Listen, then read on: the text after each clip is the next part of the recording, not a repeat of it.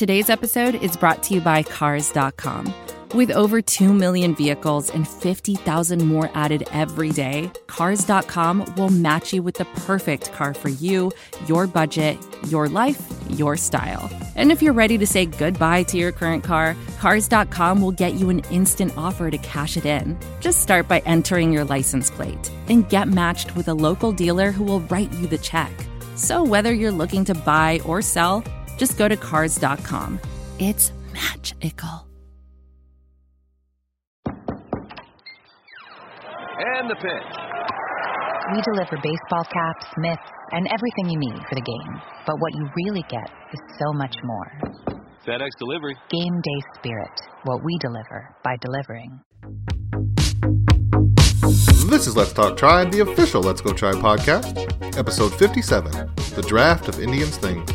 Recorded live on Facebook.com/Let's Go Tribe on January 9th, 2017.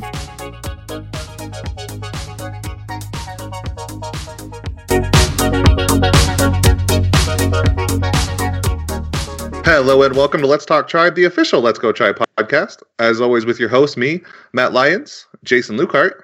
Hey. And special guest, Merritt Rohlfing. Hello there. Merritt, thanks for joining us again. I think this is the second time in like a month. Yeah, it's been, right? Has it been that often? Wow. I'm like a regular now. You're a once-a-month regular. And if anybody didn't notice, Merritt's doing more posts now because he does such great ones. We figured we'll just force him to do more. Why not? Indentured servitude's fun. It's just yeah. when you get up to like maybe 20 posts a week, we'll let you out of the dungeon once in a while. Oh, until man, all right. I got a goal to shoot for here. Just keep writing and just keep your head down. Don't worry. We'll feed you once in a while and you'll be good. Yes, boss. So, Jason, how are you? Doing pretty well. I'm coming off my 2-week winter break from teaching, so yeah, I'm doing well. Yeah, are you glad to be back? I didn't have to spend every day of break building baby furniture, only like half of them, so I'm doing well. Do you have it at least almost finished now, or pretty close? Yeah, the room's like 90. We need to buy a rug. Everything else is ready to roll. You're a grown-up. You can use grown person furniture. I don't know. Is that against the rules? I don't know. Well, toddler chairs are more comfortable to sit in. Oh, that's they're true. higher, gets you up closer to the table. Stretches out your labor rooms. Yeah, that's true. Exactly. Okay. Yeah. Okay. All right.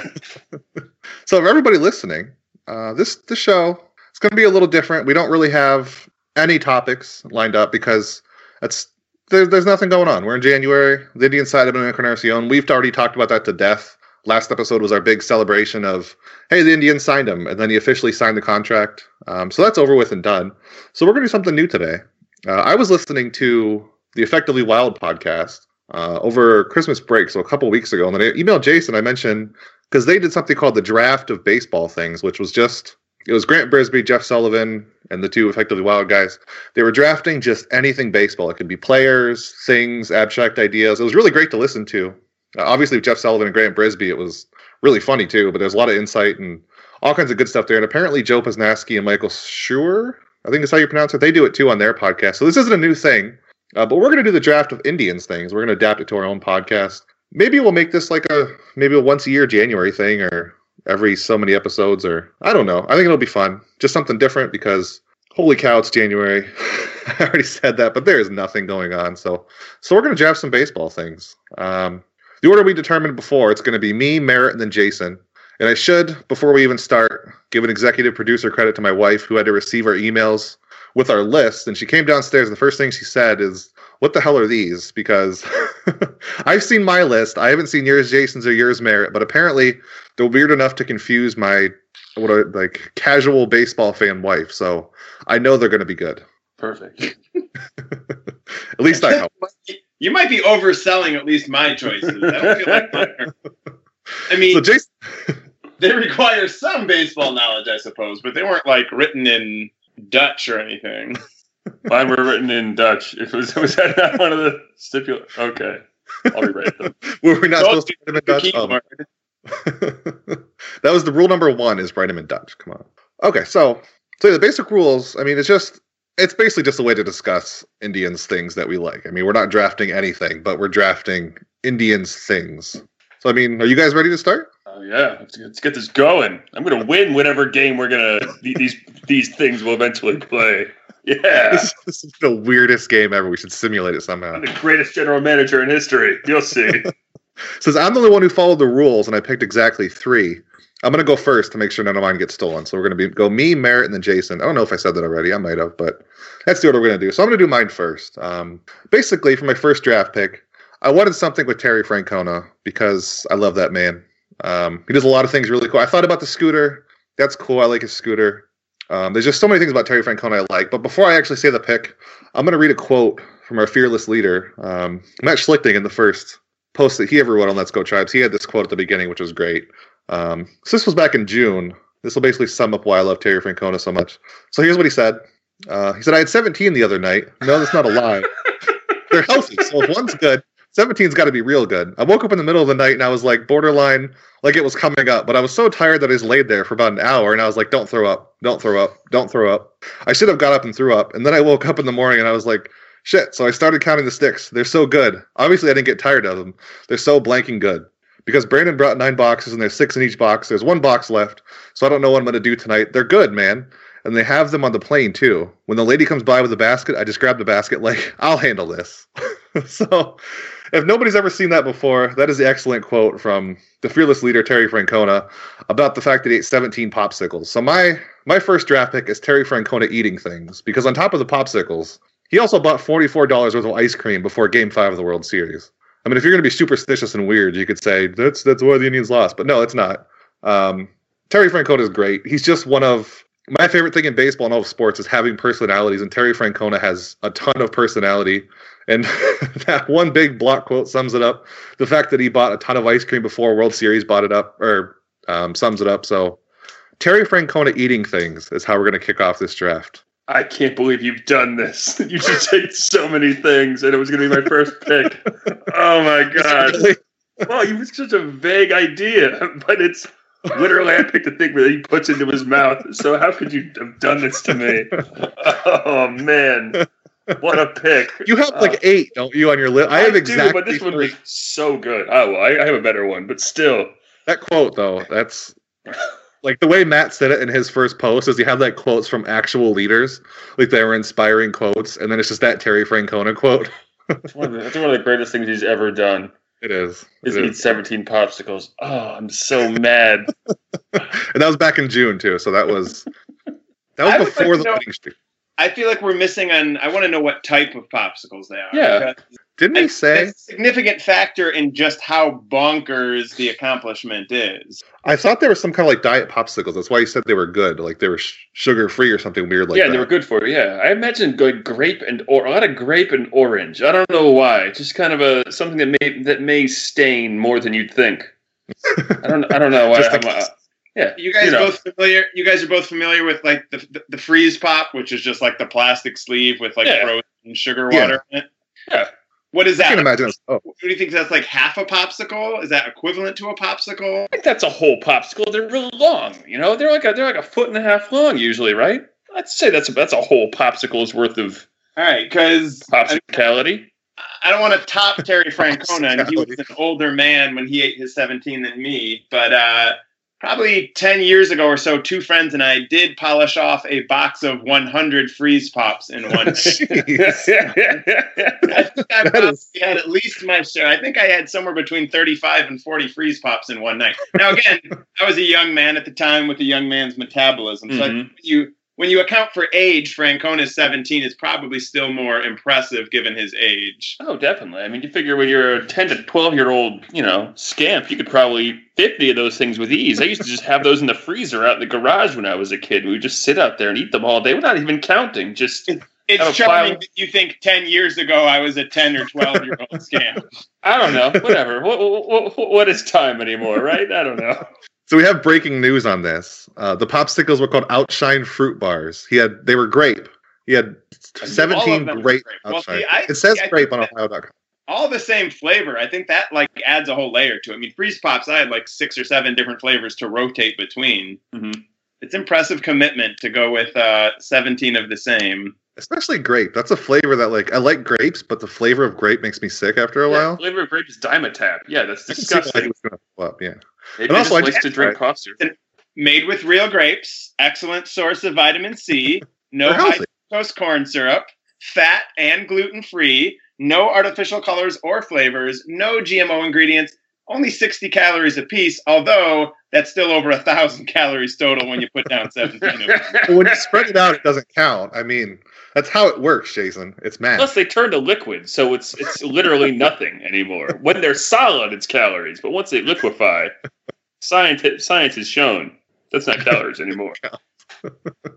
So with me robbing your first pick, Merritt. I know what else I wanted to say. I realized this was in 2015 that he ate the popsicles. Didn't he do something else? No, he ate a ton of ice cream during the World Series, I think. Remember, I mentioned that one too. He had $44 with ice cream before Game 5. Okay, yeah. That's more impressive, I think. I mean, that's a lot of ice cream. I don't care if you're paying.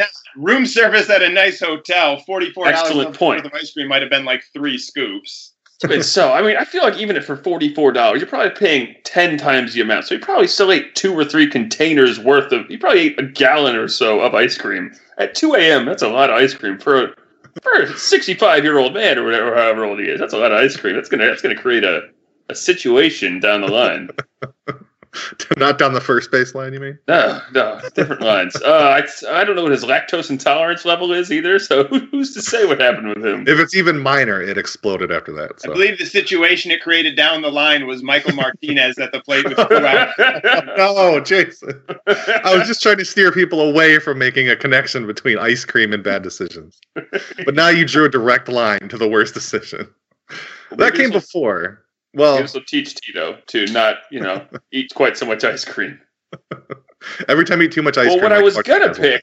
Yeah, go ahead with your. What I was gonna pick was Francona's bizarre blend of gum and tobacco that he chews on. But you picked all things he eats, so I'm very frustrated by that because that's disgusting to me that he chews tobacco and gum. Because I know he started chewing gum, but back when he was the Red Sox manager. Because he wanted to quit tobacco. But then he just started mixing the two together in a bizarre, foul blend that I just can't even begin to imagine the flavor of. I don't know. It's the most baseball thing on earth, gum and tobacco, I guess, but still. Yeah, I forgot. I didn't even mention that one. Yeah, so the whole big tub that he has behind him all the time? Exactly, yeah. And then he just has a patch of chewing tobacco right there, too. And you're just like, yeah, you are just gross, Franco. Oh. You are gross. Anyway, that's what I was going to pick, but now I'm going to lose whatever game we end up playing. So pick one of your other 8 that you have lined up. I know, but... All right, for my first pick, I select a scoreboard that can fit 150 buses. Now, what this means is, for those of you who don't remember this ridiculous comment by... who even made this comment? It was during the playoffs, but one of the color commentators, I think it was John Smoltz, but it could have been someone else. But he said, "Boy, look at that scoreboard, the new one, Progressive News. I bet you could fit 150 buses on there." And so that's always stuck with me because they did the math later on. I think it was like 34 buses or something like that. But yeah, that is my selection: a scoreboard that can fit 150 buses. That's a lot of buses, guys. Wasn't that during the playoffs? That was during the playoffs. No, that was during the playoffs because it was some color comment. I don't know. It could have been any time at all, but it just stuck with me since then. And yeah, so that was my first overall pick, and I think it's a winner. How do you measure the number of buses that fit on a scoreboard? I mean, what are we talking about here? Are we talking about Well, if you were to theoretically take it down and park some buses on top of it, I guess is how he theorized it. Yeah. Oh yeah. Okay. So it was John Smoltz. He said it. Reflog on Twitter, if you know who he is. He tweeted about October 26th, so sometime around then, obviously. And he did the math, and it was actually like 40. Okay, yeah. But John Smoltz said 150. Yeah, on October 27th, Cleveland 19 News did a story on how many buses you can actually fit on the Cleveland Indians scoreboard. That is a story. So that is hard-hitting news, is what that is. So yeah, that's a great pick, and you'd be hard-pressed to beat that, even with all your vague Tito eating things, Matt, you cheater. Come on now. Tito eating things is amazing. And so was 150 buses on a scoreboard. Well, it's an amazing feat to pull off. How could you put all those buses on a scoreboard? Has anybody done how big that scoreboard would actually be? That would be like the size of Progressive Field, right? Scoreboard. Well, I mean, it would be about 4 times the size of the current. If you can fit about 40, 150 is about 4 times 40. So you're looking at a scoreboard 4 times as big. That'd be a big-ass scoreboard. I wonder what the biggest scoreboard in sports is. I wonder if that could fit 150 buses. The Cowboys probably. Cowboys have like some ridiculous scoreboard, or is there like 5-year-old scoreboard already like outdated? Oh yeah, no, that was outdated within like 2 years. Yeah, somewhere weird has one, like A&M or something. Levi's Stadium, that's who it is. The 49ers? Is that really true? List of largest video screen. Let me do some quick professional. Okay, the Suzhou Sky screen is 500 by 32. That's a big ass screen. Jesus Christ. He wants the 49ers be terrible on a really, really big screen. Mexico City Arena is bigger. Man, that's a big screen. Yeah, man, that doesn't even break the top 10. The one down in Texas anymore. Oh, really? I thought that was the biggest. Wow. So it was big for a long time, but I guess it's been topped by many different people. I'm really not up on my scoreboard lore. Yeah, me neither. I haven't been paying attention. Even Churchill Downs is a bigger screen now. You feel like maybe it was a mistake to draft a scoreboard that doesn't even crack the top 10? Oh, well, the Indians is 21st in the entire world. I mean, that's actually bigger than the one at AT&T Stadium. So that doesn't crack the top 10, Merritt. That's what we're... whatever. Well, I mean, you can't be topping people like New Century Global Center in Chengdu or Arena Corinthians in somewhere. I don't know where any of these places are. Many of these are transparent too, so I feel like that's cheating. I feel like if you could see through. So I think it has to be a traditional scoreboard. In which case, the Indians is like 7th or something. So yeah, I'll take it. I'll take a top 10. 1, 2. We'll 3, count it. 4. We'll count it. So Jason, what's your first round pick here? 9. All right. Well, 2. 9. There you go. 1. Are these all supposed to be like relatively current? Because I didn't get that memo. No, I have a couple old ones. Yeah, it's fine. And then 2, I'm going to take it down a notch here with a slow song, and it won't be quite as hilarious as popsicles or a giant scoreboard. But with my first pick, I'm going to go with Frank Robinson, and I'm going with Frank Robinson as a represent. Could easily have been Larry Doby or a joint pick, but I guess I'm going with the Indians' history of progressive and forward-thinking inclusion, which is pretty ironic for a team with Chief Wahoo as a logo. But I think the Indians arguably have the best track record of important diversity and things like that between the first black player in the American League and the first black manager or head coach in American professional sports. So I'm going to go with Frank Robinson as sort of my representation for that. One of the things I think is interesting about being a fan is that you start cheering for a team, and on some level, like, your connection to the team begins whenever that was. So for me, that was 1986 with the Indians when I was a little kid.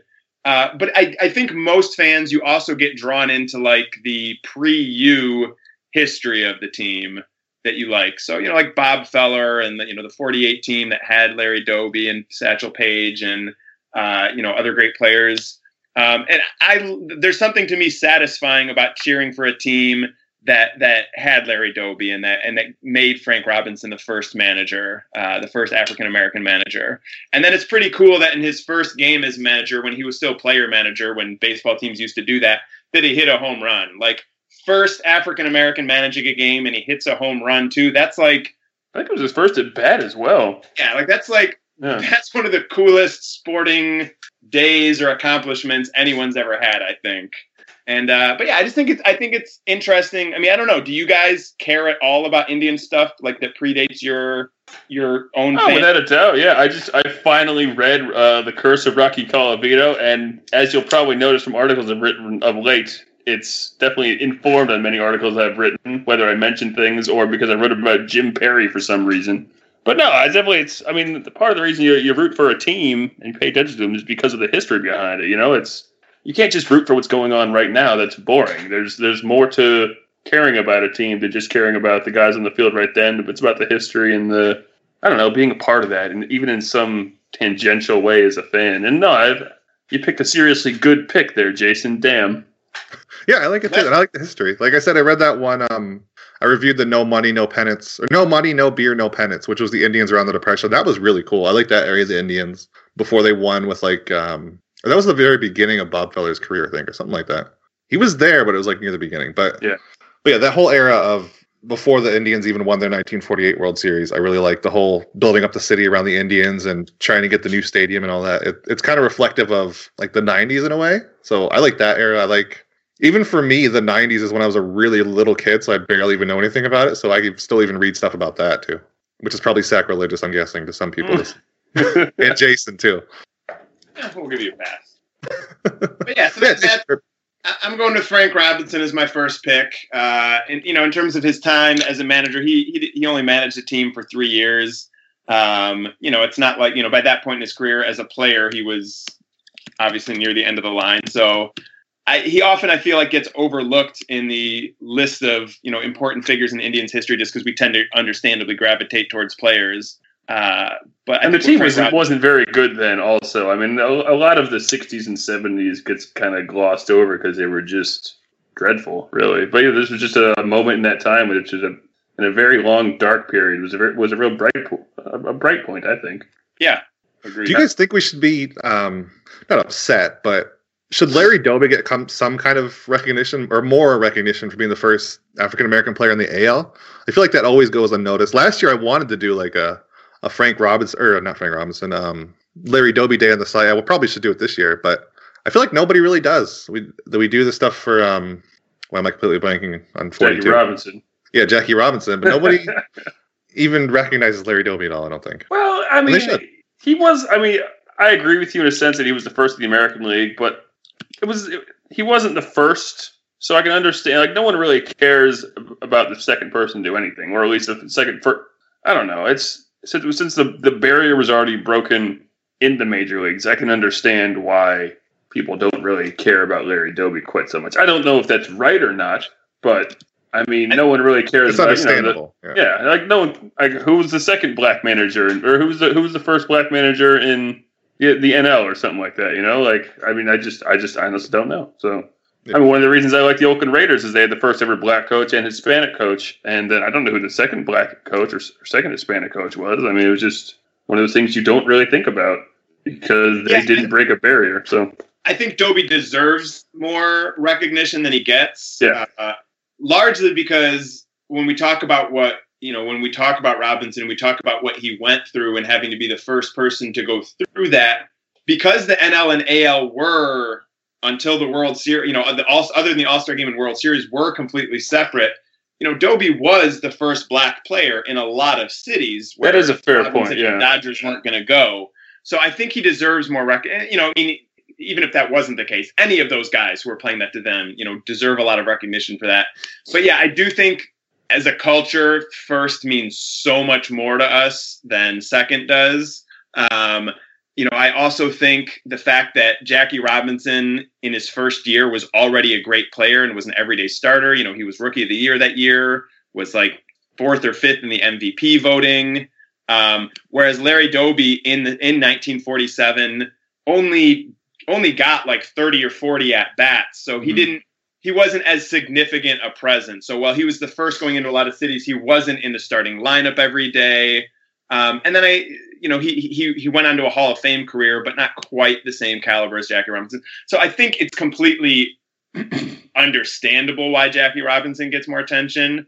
But it would be kind of neat if like National League teams honor Jackie Robinson on, April 15th, the way all teams do. And then maybe American League teams on July 5th, which was the day that year that Larry Doby integrated the American League. Maybe American League teams could do the same sort of stuff, would be nice. Or both leagues could do things on both days. It would be nice if Larry Doby, got more attention. But I wonder why he didn't get very much playing. I mean, was he just, I don't know. Again, I just don't know that much about him because he just never get talked about, really. I mean, I wonder why he didn't get very much playing time. He played kind of consistently. I mean, he was in a lot of games from July. I'm just looking at his game logs from 1947. And he just kind of, one plate appearance, one at bat. A lot of pinch hitting looks like. So mid-season. And I think, there was some extent of mixing. And when you look at his numbers for that first year, he only hit 156. Yeah, I mean, he wasn't really hitting. Yeah. He came up later. He wasn't quite as ready as a ball player. Yeah. He was 5 years younger than Jackie Robinson was. He was only 23. So, yeah, I mean, I don't know like the full like explanation history, but looking at his age, looking at when he came up, looking at his numbers, it's not completely baffling to me that he didn't play more than he did. And then he 1948, he was a fantastic player in his his first full season, so it didn't take him long.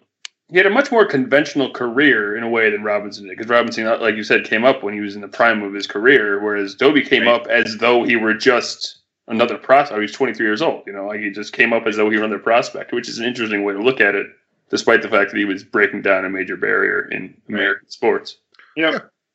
So, Jason, that was a great, thoughtful, heartfelt, good pick, which segues me into my pick. I'm embarrassed by my garbage now. Jeez. which is just not being the Browns. That's one of my Indians things I like the most. I mean that in a lot of ways. Like the biggest one that always comes to mind is watching the Browns like half-heartedly sort of like try to rebuild and then trade down in the draft, and they just don't seem to do anything right on the lower levels of the organization, in the upper levels anywhere. But the Indians are so good at building from the ground up, and they've done it for so long now that it's starting to pay off. Meanwhile, the Browns are just floundering, and fans are starting to leave them. Like at the end of the season, the stadium was empty for some games. So I'm hoping they start flocking back to the Indians, and just the Indians keep not being the Browns. Because even the Indians they hired a football guy. I already forgot his name. I'm terrible remembering names, but to be their farm director, and then that seems like a good move. But the Browns did the same thing last year, and it just seemed like a grab to get a big name guy that was in baseball that was in sabermetrics, and who knows if that works. They went 1-5. Yeah, they went 1-15 after that, so that didn't work. So just not being the Browns. They know what they're doing. They're sticking to a plan. It's so hard to sabermetricize football too. I don't know. I don't really know what they're going to do. Like, what is what? I don't know. Yeah, I don't root for the Browns, so it's an excellent pick because we need to find Robert Griffin's BABIP somehow. We need to figure it out. Yeah. Like seriously, what is the inefficiency you're going to go after in football? There's 16 games. There's not enough time for you to work out all the kinks and like win in the aggregate. And there's no like one-on-one like there is in baseball. That's the big reason you can do so much statistical analysis and stuff like that. Is because there's so many one-on-one things. Yeah, you could probably get by in football just scouting and gut feeling, which is fine because that's the way the football is. You can watch every single snap in a reasonable amount of time and still probably make good decisions. Former Browns head coach Bill Belichick did do this with the Patriots when he went with the 3-4 defense early in the 2000s when everyone else was going 4-3, so he was able to get the pick of the litter, so to speak, with drafting. But I don't know, like, do you do something like that in 20 years? Exactly. Yeah, I mean, that's the thing. It's hard to be a visionary in football because it's like you said. It's I don't know. Plus, you're so affected by college football and like what's going on down there, and if they're not producing the players you want, so yeah. That's another reason why I like baseball so much is you can find those kind of things. It's not just don't suck. You can be good several different ways in baseball, I think. Mm-hmm. And the Browns are bad at everything in football. So, so my pick is just I'm glad they're not the Browns. That's an Indians thing I like so much. They're in Cleveland. I wouldn't even say they're the Cavs because the Cavs are leaning on LeBron James so much. And the Indians are built around so many players being pretty good to really good. So they're just kind of their own thing. They're not the Browns. They're sort of closer to the Cavs. So I mean, they're definitely the best run team in Cleveland. Right? Oh, yeah. I would say. I mean, maybe the Erie Monsters are better run. I don't know. I don't know. I don't follow the Cavs that much, but can you really call them well run? They kind of. That's the thing. Like, they were terrible, and then they got LeBron. Like, that's the thing about basketball. You could be a poorly run franchise, but then you get the best player in the world. And like, you look at the Bulls for even when Jordan was there. Their owner was still crappy, and their general manager was good, but nothing special really. He found Scottie Pippen, but. I don't know. I feel like Michael Jordan would have done that to anyone. Just abused some young guy into turning into Michael Jordan Mark II. So talking about the Bulls, Jason, this seems like the perfect way to segue into a video you tried to link on Twitter, but it didn't work. I watched it from the email, and it was amazing. Do you want to describe what happened to you? Yes. What was it, 5 years ago? Tonight is the 5-year anniversary of one of the greatest yet also most tragic moments of my life when I was able to be one of 3 participants in what was then, it's since been canceled for whatever reason. They don't do it anymore. But the Bulls used to do what's called the Inflatables race. You can only imagine how many words that usually end in BLE, the Chicago Bulls. Oh, hell yeah. So the inflatable race is when 3 fans, each dressed in an inflatable Benny the Bull costume, have like a race back and like up and down the court twice. So it's like 2 back and forth on the court in between like the first and second quarters or something like that. And so I got to participate. First of all, it turns out those inflatable suits are made for someone who's probably about 5'6".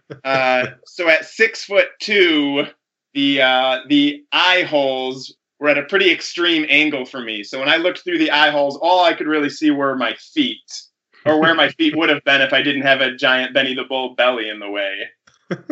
So visibility was low. And due to the low visibility, my lane was closest to where the player benches are. And you started by the Bulls bench and then went to the far baseline and back, and you had to do that twice. And the first trip down, I must have been angled ever so slightly and was headed right towards the Boston Celtics bench, where I would have had the chance to take out the hated Kevin Garnett. Security got in the way and blocked me and held me up for a good 5 or 6 seconds before they let me go. And then I ended up losing the race by like 3 or 4 seconds. So it was really the margin of defeat was that wall of security. And then it was. I suspect there was some betting involved that wasn't on me. Some under the table inflatable betting. Welcome to Chicago. Under the table. Yeah. I mean, once you get started with him, you really can't stop. So the distance between you and Kevin Garnett, about how many buses could you fit in there, you think? 150, 120? What are we talking? A short bus? I don't know. I would say you could have fit a couple of Terry Francona's scooters between us. Is that like our measurement? It goes bus and then Terry Francona's scooter? Yes. There's nothing in between. What else is there? Yeah. It's like the metric system. Yeah, you can split a bus is merely a mega scooter, a Centis scooter. Yes, that's my pick. Not being the Browns is it. So what's your second round choice, Merritt? I don't know if I want to spend any time talking about this one, so I'm not going to pick it right now. All right. I am going to pick round 2. This is a tough one. I mean, he's officially an Indian. No, I'm going to pick this one because it's a winner. I'm going to pick Ichiro Suzuki's insane hatred of Cleveland. Oh, really? Yeah. He once said he'd rather punch himself in the face than go back to Cleveland. And I'm going to pick that. Because I don't understand what drives someone to hate, of all places, Cleveland, Ohio so much. But Ichiro Suzuki, a man from Japan, no less. He came all the way over here and just discovered that he hates Cleveland. Of all the places, I hate this rust-built garbage pit. Dude, rude. Is that really what he said? Yeah, he said he'd rather. Yes, I am barely. I will try and find the quote for you. I don't know. Discuss amongst yourself. So it's. I was looking up while you went through it. The second I heard he hates Cleveland, I'm like, all right, I'm Googling this. So his quote was, "To tell the truth, I'm not excited to go to Cleveland, but we have to. If I ever saw myself saying I'm excited to go to Cleveland, I'd punch myself in the face because I'm lying." Jeez, Ichiro. I don't know what caused him to say that. I'm glad you're stuck on the Marlins now. Now, I know that they were the team that the Indians were playing when they got snowed out several years ago. They had to go play in Milwaukee, if you remember that. So I don't know if it had something to do with that, because he was still in the Mariners then, but I just don't know what drives someone to hate Cleveland so much. And Joba was swarmed with gnats or whatever those things, midges or whatever, and he was fine coming back to play. So exactly, he came back. He enjoyed himself in Cleveland for a little while. I mean, I guess it's because when the team's paying you to be there, you're okay with things. But no punching yourself in the face then. Did you know about that, Jason? The quote? Oh yes, I'm familiar with it. Yeah. The other thing, I believe that was he spoke in Japanese and it was interpreted into English. So I wonder if the interpreter cleaned it up at all. I mean, it could have been even more extreme than that for all we know. He's just ripping on Cleveland to the Japanese media. That's almost even worse. What's going on with him? I love Ichiro Suzuki. I'm not gonna lie, the man is a living legend. But that's just for reasons including that. I think just irrational hatred of all. All of Japan just thinks Cleveland's like a burning apocalypse wasteland over there. Apparently, yeah. I just love his irrational hatred of a mid-sized Rust Belt town. That's fantastic.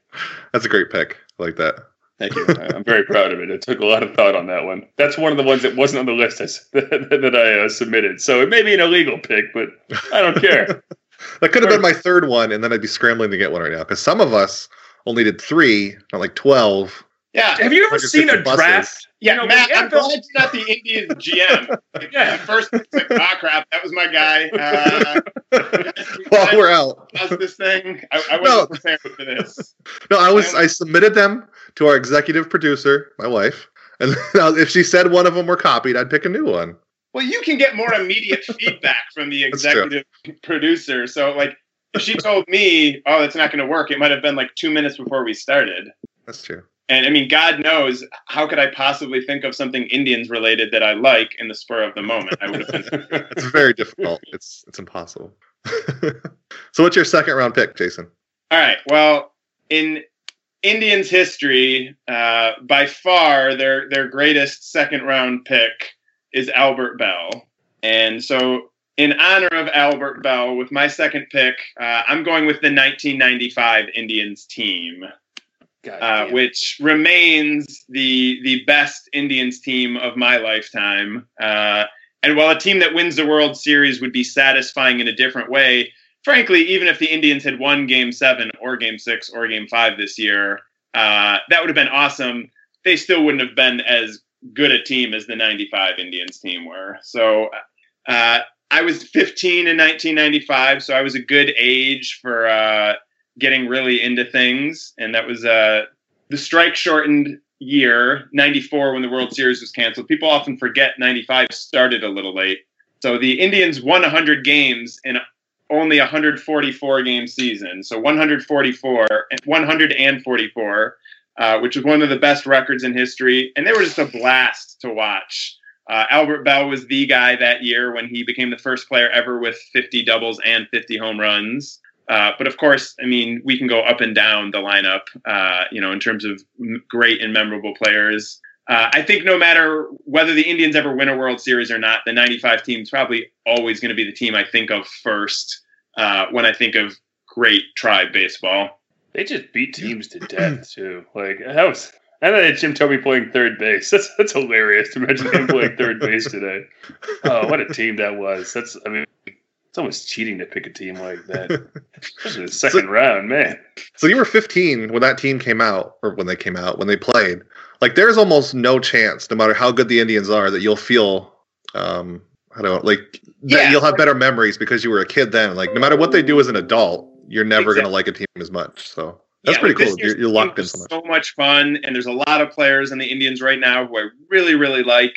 But it's not the same, or it shouldn't be the same. There's something a little wrong with you as a 30-something-year-old if you have the same type of emotional investment in a team that you did when you were 15. Like, in some ways, my investment is like, it's more in depth. There's more nuance to it and all that. I know more about the team. I can actually watch almost every game and all that. But, like, that's different than just being 15 and, like, losing your mind about things the way a 15-year-old does. So yeah, you're right. There's really nothing that can happen, that can push that away. A World Series would be great. I really want them to win a World Series. But the 95 Indians are always going to be the Indians team for me. They beat a lot of teams by exactly 10 runs. Like, they beat the Tigers 14-4. They beat Milwaukee 12-2 one day. They beat Chicago 11-1. They beat Kansas City 17-7. Well, I don't understand. There's like, we got 10. We're 10 up. We're good now. Just looking at their, on Baseball Reference, if you look at a team's like season, they have the graph where it has all the green and the red. There's so many high bars in this team. Good Christmas! What a team that was. They won the division by 30 games that year, which I don't know what the record is, but I got to think, at least in the division era, I got to think winning a division by 30 games is, if not the very top, awfully close to the biggest margin of victory. That's hard to do. Yeah, exactly. 30 games. Good Christ. How bad were the other teams, too? Like, what was going on with them? They were just that good. Well, and the Indians, I mean, what everyone remembers is their awesome offense. And, I mean, that's what I think of first, too. They led the American League in runs per game. But they also led the American League with the fewest runs allowed per game. So they weren't just a hitting team. They were really a great team, on both sides, with a ton of great players. And it's weird because between, Bell's career being shortened and Manny Ramirez with performance-enhancing drugs and Kenny Lofton getting sort of the shaft, I'm like 99% Thome is going to get in. But it's a little weird that none of like the stars of that team are in the Hall of Fame at this point. Yeah. You know, Eddie Murray's in the Hall of Fame, but that, you know, that wasn't like his those weren't the years. That wasn't the year that got him. Yeah, he was a role player effectively on that team. Yeah. Right. So yeah, I mean, one of the greatest teams in baseball history, and over 20 years later, none of its stars are in the Hall of Fame. It's pretty bizarre. Yeah. Well, Ruben Amaro Jr. might make it in as an executive, so there you go. Or a third base coach. Or a third base coach. Hall of Fame third base. He will spin that arm. So you guys know more about history than I do. What team do you think, like, people who are in their like 40s, 50s, or 60s who grew up in like that huge span of Indians where they were just awful or mediocre, like, do they have a season anything close to that, I wonder? Like, because at that point... There was a year in the 60s where they almost made the playoffs, or they were like in third. And that's the big high point. And there was a year this... I was reading about all this stuff just for a couple different articles I was working on. But no, that's the thing. There's a reason that the mid-90s Indians are held in such high regard. It was because they were so... Like, there's a reason Major League exists, right? And, like, they were so bad for so long. And they weren't even, like, dreadfully bad. They were just crappy. Just players you didn't want to watch, and a big, ugly stadium. And then everything got perfect all of a sudden. And so, yeah, there's a reason that team is held in such beautifully high regard. Yeah. And like, they deserve it. I think that people who are, you know, in their 40s, 50s, or 60s, they look at the mid-90s Indians still as the high point of their Indians fandom, because what else did you have? You had the crappy team you went to go see get beat up by the other teams coming to town. That's one of the reasons. Everyone has, I mean, again, like the players from when you were a kid, you know, like between when you became a fan and, you know, your teenage years, I think everyone, you know, there's guys, even if they weren't, you know, the same caliber as Tomei or Bell or Ramirez or Lofton, like, you have the guys you loved when you were a kid, and that's going to be special no matter what. But yeah, in terms of like, man, that was the year. I mean, the Indians, they never even finished in second place during the 60s or 70s or 80s. I mean, you know, they had some winning records in there, but the closest they were in terms of games back in the 60s or 70s was 14 games back. So there was never a season when, with like a month to go, it was like, this could be the year. Like, you know, I happen to have a copy of Curse Rocket Calavita next to my computer right now. Jack Kralik was Terry Pluto's favorite player back when he was a kid. Jack Kralik was a crappy pitcher. He was good for like a year. He was traded for Jim Perry, who ended up winning a Cy Young with the Twins.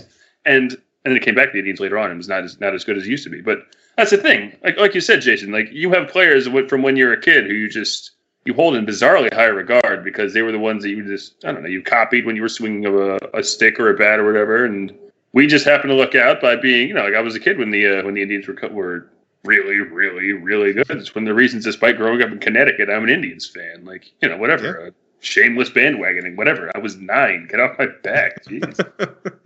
Yeah, that's one of the reasons I think, like, you can never make another major league now. And when it was made then, that was like perfect timing, because you have to find a team.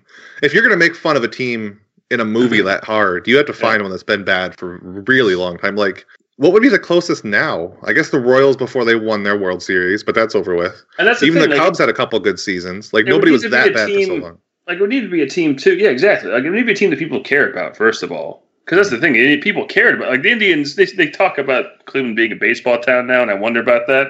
Just because it's hard to watch, you know, baseball just kind of suffers for fandom. But, I don't know. It would have to be a team that people care about, but also or used to care about and used to be good, but then became terrible for a long, long... And like you said, it's hard to be bad these days for that long. Maybe the Rockies, I don't know, but no one cares about the Rockies out there. Like... Their owner treats it as like a toy kind of thing. So, but I feel like if you did that to Rockies fans, they'd be upset about it because they're always close enough to being good. But the Indians were like, they know they were bad for so long. Yeah, exactly. And they were a special kind of bad, where they were just, you know, like I said, just crappy, just not fun to watch and uninteresting, and had surly players that didn't like the town. And like, how could you hate living in Denver? You know, it's a wonderful town in every single respect. And also, you could be a middling second baseman. You'll hit 25 bombs and have a great career, or have a great season. So, yeah.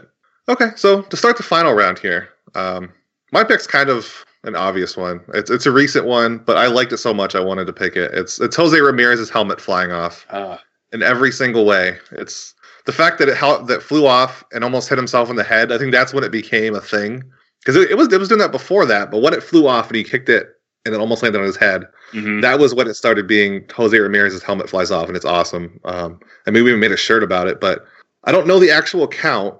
Zach Mizell had a count going. I saw it 48, but that ended in September. I don't know if it stopped flying off or what, but just the fact that your helmet flying off while you're running the bases is such a goofy thing, and then Ramirez is always so serious.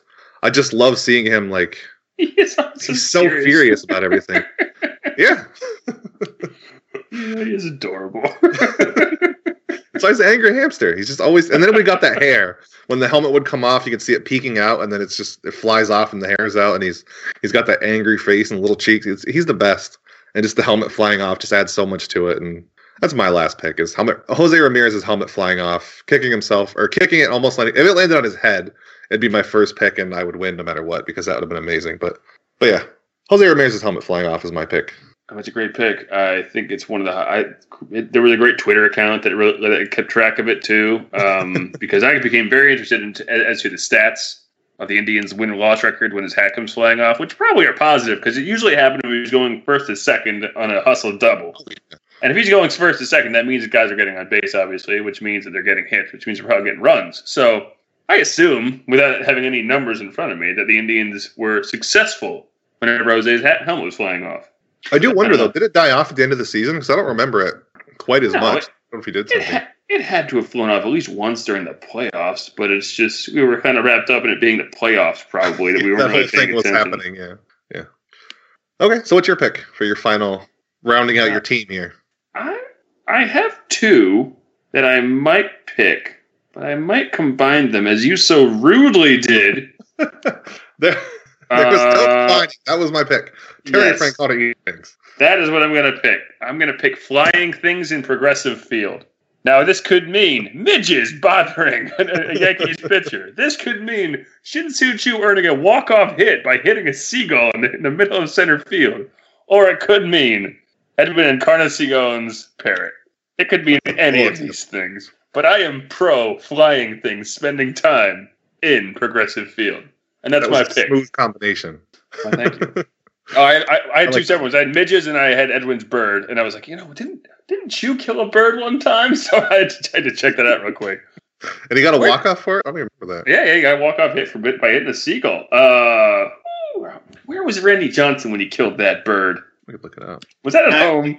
I can't remember off the top of my head where he was, but I know it wasn't Cleveland. Damn, okay. Well, at any rate. Also, the Indians have several, what do you call them, windmills. So maybe they could, knock down a few birds as well. Basically, I think that Progressive Field's a deadly place for flying things, and I love it. A true new death to flying things place. And they do have a ton of seagulls, too. Like, I've only been to a few games, but if you go in, like, the early part of the season, they're everywhere. Oh, yeah. It's crazy. I just remember them, those really dreary years around the turn of the decade. There was always just seagulls hanging out in the middle of the field there. Always. And, again, Shin-Soo Choo hit one with a line drive and ended up in a walk-off hit against the Royals, actually. So, why do you think Edwin Encarnacion has that bird thing he does? I'm not saying I don't like it, because I love it. I don't know. It's a weird affectation, though. Do you know, Jason? I don't know that it started as a bird thing. To Google. Well, it was like a one wing down thing, which I guess on that, but like the parrot on his shoulder, I think is just something that someone on the internet created. Well, obviously. I hope so. I don't know. He didn't really think he was carrying a parrot around. Well, no, but like Edwin Encarnacion didn't I don't think reference a parrot or anything like that.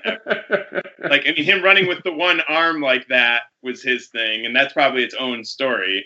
But whoever first put the parrot on there was a genius. Yes, and deserves credit. I wish I knew who it was. Maybe if I can find out, I'll drop it into the comments when this post goes up on Let's Go Tribe. Well, at any rate, I hope I see a lot of it this year. I hope it continues it because it's such a delightful thing. I don't know. It is. I like affectations, I guess. I don't know. He seems quirky. I love the reason he started it. Oh, go ahead.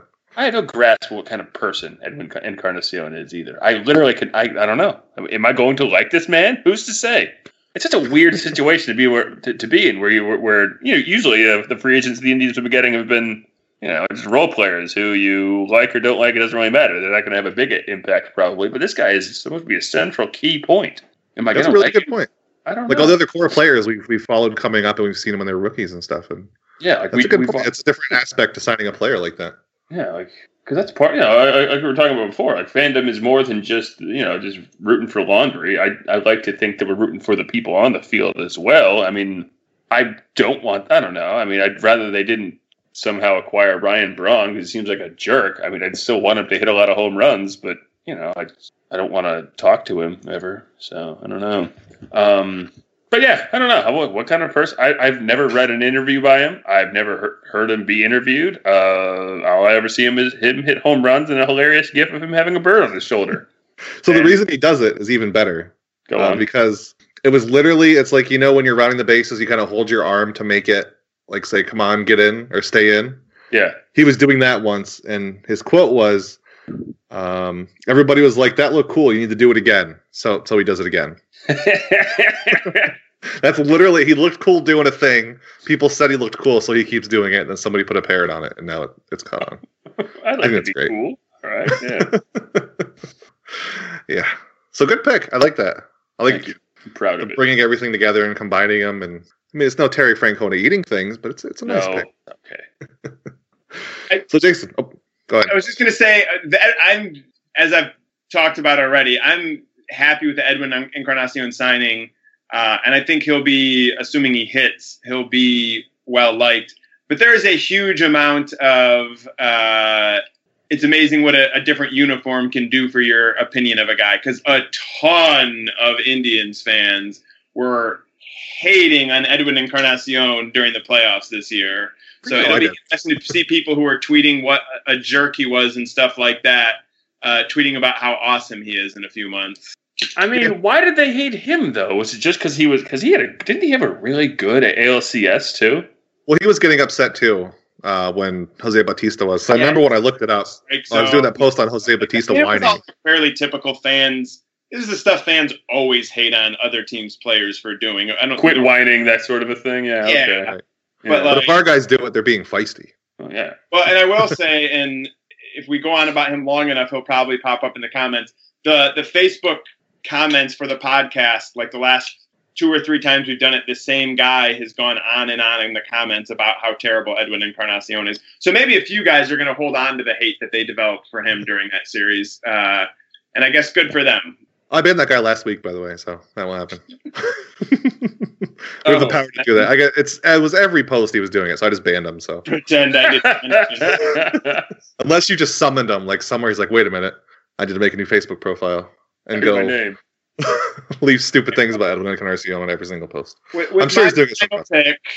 The final pick of our draft, it got referenced briefly by Merritt already. But I'm going to go with the bug game or the midge game, whatever you want to call it. The 2007 ALDS game between the Indians and the Yankees, in which Bug swarmed the field, leading Joba Chamberlain to fall apart, leading Derek Jeter and Alex Rodriguez to look like idiots, and the Indians beating the Yankees, which is a key part of it. There's no way I would like the game if the Indians had lost to the Yankees. But I love that game. I love it because the Indians won. I love it because the Indians lost. I love it because it was so weird.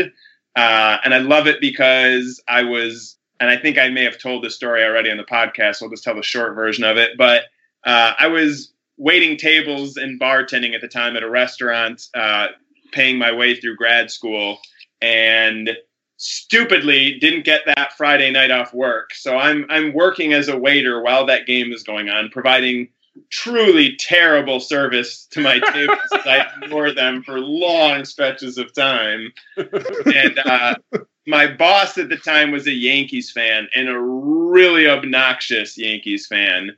And during parts of the game when the game was going well for the Indians, he was like hiding in the basement watching on the TV down there, just like staying out of sight. Normally he would have been like on the line, making sure everything was working well, but like he was doing just as crappy a job as I was that night.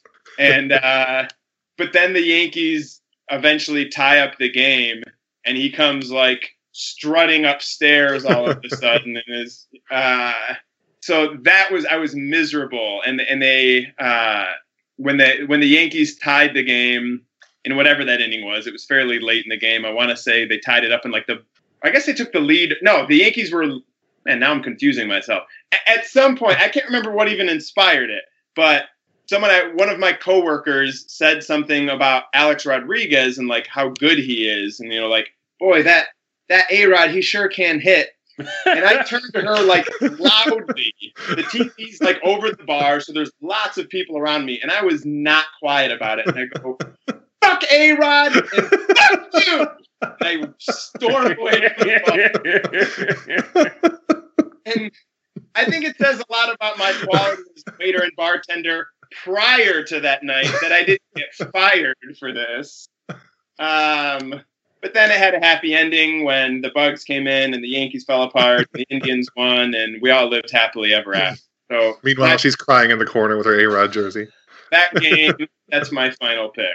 And people, I don't know if people forget, but Chamberlain was unhittable that year. I mean, he was incredible. He was a phenom of phenoms. So, I'm just looking at his numbers real quick. He had a 0.38 ERA.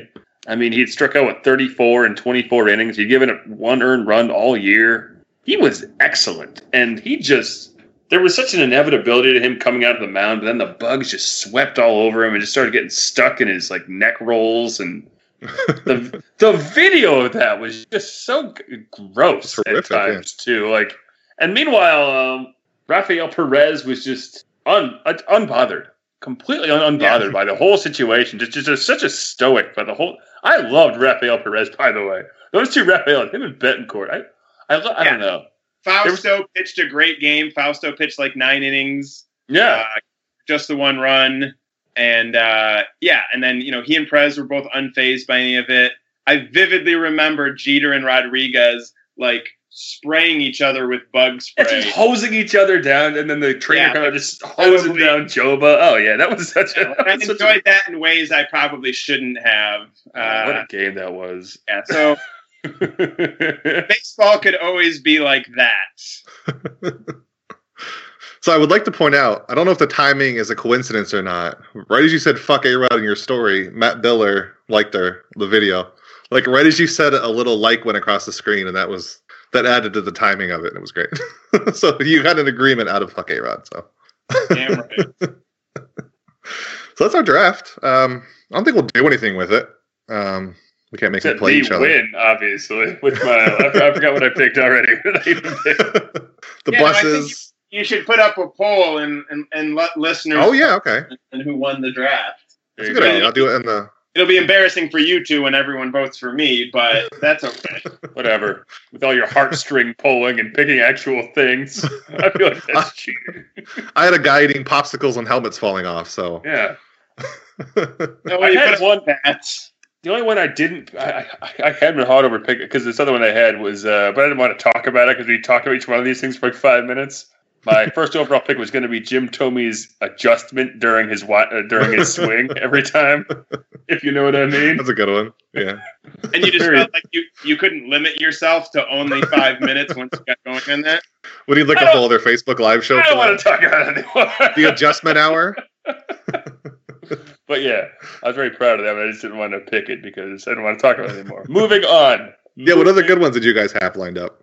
Just real quick, I don't talk about them. I had Billy Joel, Inferiority Complex, and Francisco Lindor's Smile, and Great Lakes Beer. I almost did Lindor's Smile. I feel like if we do this again at some point, I feel like the missing component is none of us are really Clevelanders. Yeah. And so I think there's some definite, growing up in Cleveland with the team things that we're probably missing. I'm sure someone would say, Old Municipal Stadium. I know the ballpark in Mustard is beloved. The atmosphere around the games, or maybe someone's train ride to the game or something like that. There's probably a lot of local stuff that none of us would really think of or hold in, particularly high esteem. So I think if we do this again, we should have someone like Phil on with us, to get that sort of perspective. Yeah, that'd be cool. Yeah, I forgot Phil. He's in Canada now. He's a trader. He's a turncoat, but he grew up in Cleveland, didn't he? Yeah. Yeah. So maybe we'll do that. Oh, this Merritt guy who was on, not even from Cleveland. What do we do that for? Whatever. Midwesterners, whatever. It's weird that I've talked about this before, but like we're a Chicago-based site basically. There's 3 of you from Chicago, I'm from New York, and then just random people scattered over. I'm down in DC now too, so we got everything covered except Cleveland. It's perfect. Oh yeah, I forgot. I can't wait for the swamp to finally get drained. I can't tell you how excited I am. Oh, it's not getting political. Oh God. God, what have you done? Yeah, so that was fun. I think we'll do that at least once in a while. I have no idea how often or when, but at least once in a while, I'll do a little draft of Indians things. And we had a couple questions lined up, but the ones we had would take a while. So let's just kind of give our thoughts on one. And the Facebook Live, I pinned it so I wouldn't forget. Cameron Crespin, he wanted to know, what do you think about us not getting back Rajai Davis? So real quick, it's a topic I forgot about anyway, but it's worth talking about. Do you guys wish the Indians would have, or just what are your general thoughts on the Indians not getting him? Jason, if you want to go first. I mean, I would have been happy to have him back on a reasonable contract. But when they signed Encarnacion, I just sort of felt like that was it for signing anyone for more than like a couple million. So I was sort of at that point resigned to the fact that Davis wasn't coming back. I like him. I have fond memories of him. Outfield situation being what it is, I don't think it's a significant problem or loss. Yeah. Everybody has talked about the Mike Napoli heart and soul thing, but as far as seeing players talking in dugouts and just the general feel of somebody not there, obviously, I always thought Rajai Davis was a bigger part of the heart and soul than Mike Napoli. That man had some of the best timing in the history of baseball. I mean, obviously there was the World Series home run, but I mean, just time and again, I know clutch is not a thing that you can really quantify or even may even exist, who's to say, but he just always seemed to I don't know. I had of all the people on that entire team, I always had a hope that Rajai Davis would come through with something at some point. But yeah, like Jason said, it would be nice to have him back, but it's not like it's a huge loss, I guess. Yeah. I do wonder if the speed will make any difference losing him. It's like 40 stolen bases gone, but yeah, I don't know how important stolen bases are anyway. All those steals of thirds, the third base steals were both infuriating and kind of amazing how often they worked. Mm-hmm. I don't know. Did he ever get caught stealing third? If he did, it was really rare. A couple times. I feel like he got caught a couple times, yeah. I always remember hating him afterwards, but thinking, all right, well, you made it, so whatever. Just do it. Well, I mean, I guess the hope is the math works out to you lose 40 steals and you gain 40 home runs. So that's good math, I think, in the Indians' favor. But yeah, it might be a little better. I mean, you wonder how the outfield's going to look. Assuming Almonte doesn't get popped again. I mean, he's essentially just he seems to me like just a younger version of Davis without the knack for stealing bases, I suppose, which isn't, really the main thing Davis did right, but I don't know. I think they'll be okay. I think I prefer. I don't know. It's fine. I don't know. Yeah, kind of sucks, but it's not like he was a linchpin to the outcome of the Indian season. I don't think. Yeah, I agree. Any other thoughts, Jason? Nope. So thanks, Cameron, for that question. Thank you, Cameron. Like I said, we had another one, but the other one was a really long one, so maybe we'll do that some other time. But that's basically our show. What are you guys up to the next week of complete baseball wasteland? Arbitration coming up. That's exciting. And nothing else. Well, yeah, I have more articles I got to write, I guess. Got to find something to write about. Hey, listeners, if you have some great ideas for articles you want to read, send them to me, and I will write something. I don't know. Also, please send a key to this dungeon if you can find it. Yeah, also, please let me out of here. This may be a crime that they're committing right now. I also wanted to know, because I'm looking at it right now, why is your Twitter avatar a picture of a sandwich? I love sandwiches, and for the longest time, it was focused purely on sandwiches. Your Twitter account was focused on sandwiches? All sandwiches. If you go back to the early days, it was all sandwich updates. I had a sandwich blog. I love sandwiches. I think it's the pinnacle of human creation. So, yeah. And it's a great look. It's a pretty sandwich, too, isn't it? Look at that thing. It's been the same thing since it started having Twitter. Well, it's funny because Jason has his for the opposite reason because he hates Star Wars so much. So it's like a protest. Yeah. Like if I have this avatar, everybody will know I hate this thing. So true. That's how avatars work, right? Yeah, that's exactly how the thing you hate most. That's why Matt's avatar is so. Exactly. And circles. I hate circles and I hate me. Me in circles is the worst. That's why I do it. It's a good looking sandwich. I've never seen that minifigure, Jason, that you have. Did you get that in a set, or did you just go out and buy anything Boba Fett you can find? That's actually my alarm clock. What? Cool. Oh, it's an alarm clock. I thought it was a Lego minifigure. No, it is a Lego thing, but it's like a foot tall minifigure that's an alarm clock. That is awesome. Oh, it's sitting on a couch or standing on a couch. Yes, you bop him on the head to hit the snooze. Well, now you need a picture of it and working. I would guess I'm not the only one who'd be surprised to know that that's not a minifigure. That's no minifigure. Star Wars reference. Did you get that, Jason? Did you get that? Jason, that's a Star Wars reference. Terrible. I thought this was a turkey club for the longest time. I don't think it is. That's turkey and ham, clearly. Yeah, there's no bacon on there. And also, I'm not a big fan of the slice of bread in the middle, but I'd still eat it. Mm-hmm. Anyway, we had a Draft of Indians thing. It was great. Everybody, thanks for listening. And we'll see you next week, live or otherwise.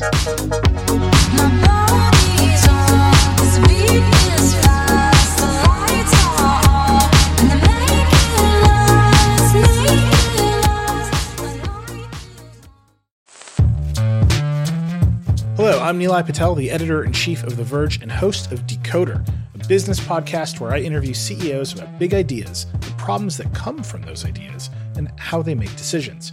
It is also surprisingly about org charts. It comes up a lot. We're launching a new limited series that we're calling the Centennial Series, where I talk to CEOs of companies that are over 100 years old, like Xerox, Barnes & Noble, and more. There's no 100-year-old company that's without its struggles, and it's been fascinating to talk to these CEOs about which parts of these companies' history are important and which parts they can let go. A little spoiler for you, if a company is over 100 years old, there's a lot of drama to talk about. It's been a good time. You can listen to the Centennial Series right in the Decoder feed. New episodes of Decoder are out on Tuesday, and the Centennial Series is out on Thursdays. Check it out. We think you're really going to like it. You can get it wherever you get your podcasts. Most of the time, we talk about tech in terms of a handful of gigantic companies, like Google, Meta, and Apple. But some of the most interesting stuff we find online is the product of a single person. When you're working on your own, I think there's this beauty of being able to come up with an idea and then implement it then in that moment. You don't have to have permission from someone else. There's no red tape. In the Vergecast series Solo Acts, we'll get to know these people, the tech they use to get stuff done, and the obstacles they face trying to compete with the giants. Some people that I talk to and my friends are like, your competitors are Zuckerberg and Musk. Like, aren't you kind of like afraid of that? Every Monday, our friend Ashley Esqueda will be curating and hosting these interviews and sharing with us what she's learned. I can't believe the McRib locator was originally a tornado locator. Right. It's pretty wild. Listen to our Solo Acts miniseries now in the Vergecast feed, anywhere you find podcasts.